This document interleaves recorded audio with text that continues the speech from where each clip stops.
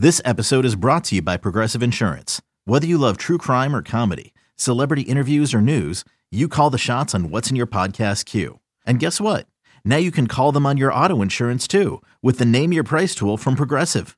It works just the way it sounds. You tell Progressive how much you want to pay for car insurance, and they'll show you coverage options that fit your budget.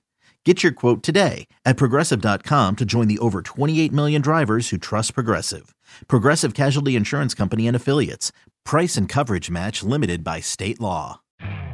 You could spend the weekend doing the same old whatever, or you could conquer the weekend in the all-new Hyundai Santa Fe.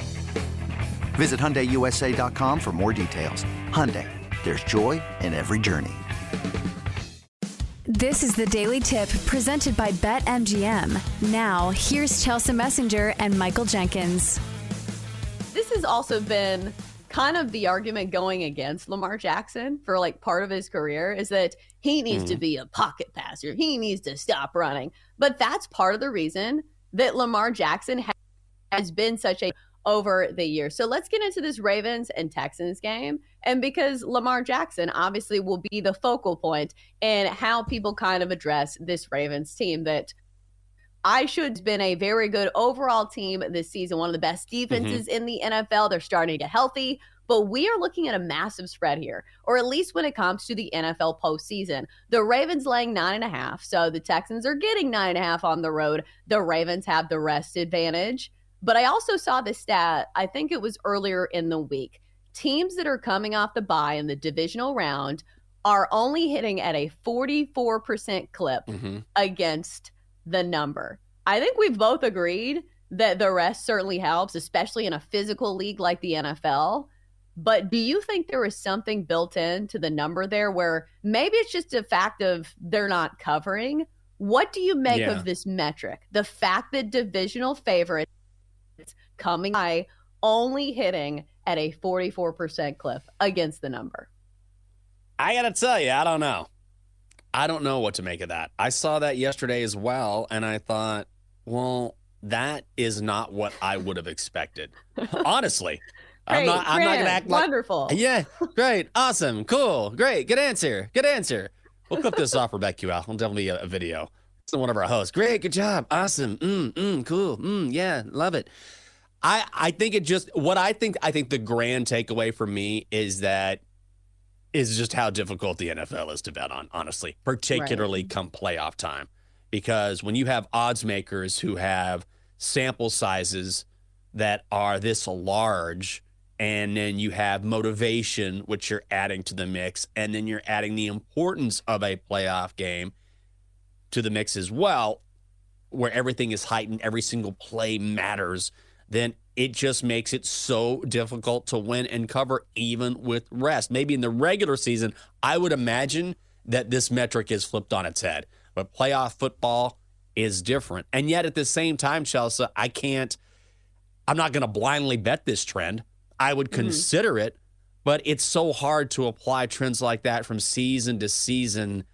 I feel like maybe I'm talking out of both sides of my mouth there because I feel like prime time is different than the playoffs are just different than the regular season. It sounds like an obvious thing to say, but they just are. And because of that, it adds sort of this unknown to your handicap, which is why we see metrics like this. And it don't make any sense. Right. So maybe we attack this at a different angle. I will say for the record, I do kind of like the Texans getting 9.5. Feels like a good spot for a team that's been undervalued, a team that's been playing with a lot of confidence. And sometimes these young teams, they're playing with house money. There's no pressure on a team that has a rookie quarterback because nobody expected them to be here in the first place. I will say the Ravens over the course of their recent history have kind of struggled in this spot where they're coming off the extended break. Yes, it's a great thing to have extra rest, but sometimes you can come out rusty. And also, I like teams getting a lot of points when you have a passing first offense like the Texans do, because the back door feels wide open for teams that can score in a hurry with a great passing game. The other angle here is looking at the passing attempts for CJ Stroud, because right now the Ravens over the course of the regular season gave up the second most passing attempts of any team in the NFL. And a lot of it is because they're winning a lot of games. So if you think that's the case, the Ravens are going to be leading in this game. I think you go there with CJ Stroud over 34.5 passing attempts. It seems like a big number, but we know that he can sling it, and they're not afraid to put the game on the shoulders of CJ Stroud. One more angle I wanted to bring up in this game. What do you make of Lamar Jackson and his rushing prop? Because I think this is a solid angle in the postseason, quarterback rushing props. Because think, during the regular season, you're the face of the franchise. You don't want to get hurt. But in the postseason, games on the line, if you have somebody that's really shifty, like I really like this angle for Josh Allen, but let's apply it to Lamar Jackson. Do you think we see more quarterback runs from Lamar Jackson in this game? Yeah, I think so. I think if you bet quarterback rushing props, if the quarterback you're talking about is mobile, like even Patrick Mahomes, I would look at his rushing prop as well. So Josh Allen is the perfect example, because look at what the Bills did. What happened in the regular season when they started this winning streak of theirs, that they didn't take the ball away from Josh Allen, but what they said was, okay, we're not going to have you run the ball as much.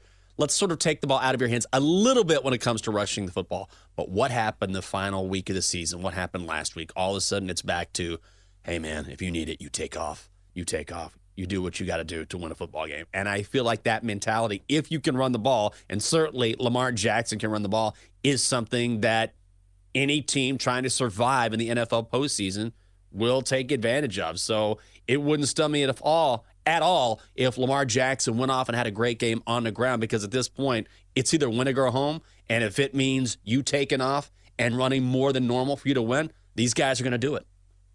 Yeah, I think so too. Lamar Jackson's rush number is set at 53.5. Think I like that over. I was kind of alluding to the Josh Allen one. That one's in the 40s. Really like that one.